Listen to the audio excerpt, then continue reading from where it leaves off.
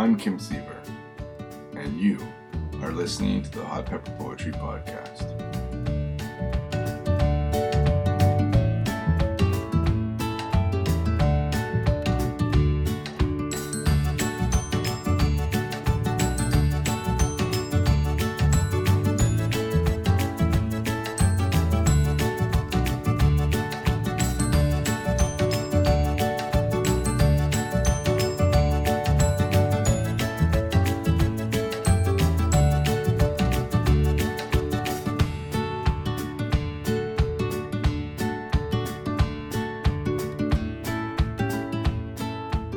Hey everybody, welcome to episode 30 of the Hot Pepper Poetry Podcast.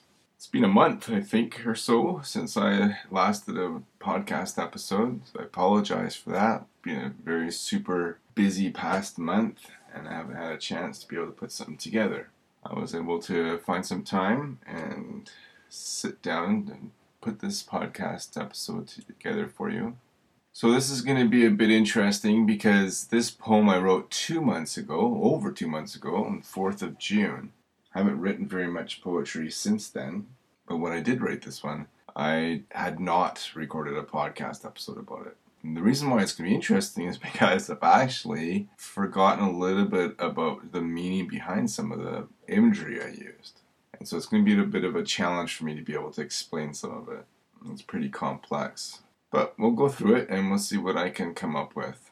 So the poem I wrote is called Waters of Dust. And if you want to follow along, just go to my website, siever.ca/Kim. It should be on the front page, particularly if you're listening to it in the middle of August. If you're listening to it much later and I happen to have written some more poetry since then, you can just use the search option on my page.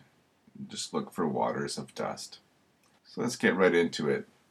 Hanging up on a cross, dripping from toes my dross, buried in waters of dust, chipping away at crust. Breathing on me a dove, sent from the moon above, tending fin, wing, and claw, eating good fruit I saw, nibbling on blood and brain, riding on wheel of pain, farming thorns from the brink, wanting for crumb and drink.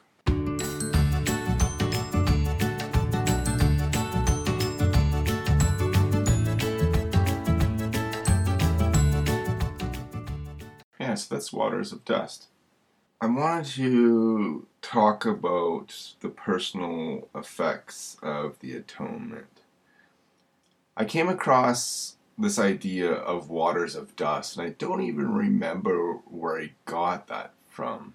But the idea of Waters of Dust was intriguing to me, and I wanted to incorporate that into a poem, and this friction, this contrast between water and dust, almost like this oxymoron, really appealed to me, and I wanted to sort of talk about that.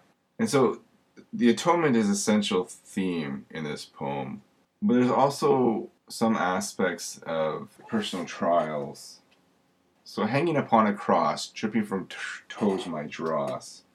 So this isn't that I personally upon the cross, but there's just this connection to Jesus being on the cross. The sacrifice on the cross that he made. The sacrifice he made for my imperfections. Buried in waters of dust, chipping away at crust. And it's just this idea of baptism. Because when we're baptized, we're buried in the water. In Romans chapter 6, verses 3 through 4, Paul says, "Know ye not that so many of us were baptized into Jesus Christ, were baptized into his death? Therefore, we are buried with him by baptism into death. That like as Christ is raised up from the dead by the glory of the Father, even so we also should walk in newness of life. For if we have been planted together in the likeness of his death, we shall be also in the likeness of his resurrection." Likewise in Colossians 2:12, buried with him in baptism, wherein also ye are risen with him through the faith of the operation of God, who hath raised you from the dead. So we are buried when we're baptized. We put away our old life when we go into the water, and when we come up, we're starting our new life. It's a symbol. And so buried in waters of dust is a reference to this idea of being buried through baptism. But it's the dust that provides this contrast, because when we're normally baptized, we're baptized in water. So it's this dust that's providing the contrast. And this is the part that I've lost the meaning for. I'm not sure what I was going for, actually. Because it could be a couple of things. I mean, dust could have a reference to this idea of the creation, where we're made from dust, and when we die, we're brought back to the dust. It could also have a reference to, some of the difficult things in our lives that cover us. Our challenges, perhaps our doubts, maybe our sins, that sort of thing. I'm not sure what I was trying to go for specifically with that line. But chipping away at crust, this is this idea of this physical self, this temporal self, this mortal self, being in the way of our spiritual self, trying to get at who we really are meant to be, trying to get at who we are inside. Breathing on me a dove sent from the moon above. So this is a reference to Jesus' baptism. Breathing on me a dove, that's the Holy Ghost descending on Jesus after he's baptized, sent from the moon above. This is a reference to Heavenly Mother, she being the one to send down the dove. That's obviously some artistic license. Doesn't strictly say in the scriptures that God the Father sent down the Holy Ghost in the form of a dove. So it's not technically wrong. It is taking some artistic license. Tending fin, wing, and claw, eating good fruit I saw. I think this is a reference to this idea that we have a responsibility to be stewards of the earth. That we're supposed to manage the resources rather than just be consumers of them. That we're more like farmers, gardeners, than we are partakers. I mean, we can be both at the same time, but it seems sometimes that we as humans have this tendency to think we're just consumers, and that we don't have a responsibility for managing the environment and the world's resources. Nibbling on blood and brain, riding on wheel of pain. I think nibbling on blood and brain was a reference to the scriptures, although I'm not sure how brain fits into it. I'm not quite sure. Riding on a wheel of pain, I don't even remember what that's about. Sorry that this is such a pitiful podcast episode. This is what happens when I let so much time go by without doing a podcast episode, but it's been just so busy. Farming thorns from the brink, wanting for crumb and drink. Wanting for crumb and drink, that's an obvious connection to the sacrament. Crumb being bread and drink being water, of course. But farming thorns from the brink. This could be a reference to the creation after Adam and Eve were kicked out of the Garden of Eden. In Genesis chapter 3, verse 18, this is after Adam and Eve had partaken of the fruit of the tree of knowledge of good and evil, and God and Jesus visited with him, and he's in the middle of cursing Adam, and one of the things he says is, "Thorns also and thistles shall it bring forth to thee," it being the earth, the ground, "and thou shalt eat the herb of the field." So farming thorns from the brink, I think, has a reference to that. I'm not sure what from the brink means, though. So farming thorns, I think there's just this idea of, the difficulties in our lives. I'm not sure why I said from the brink.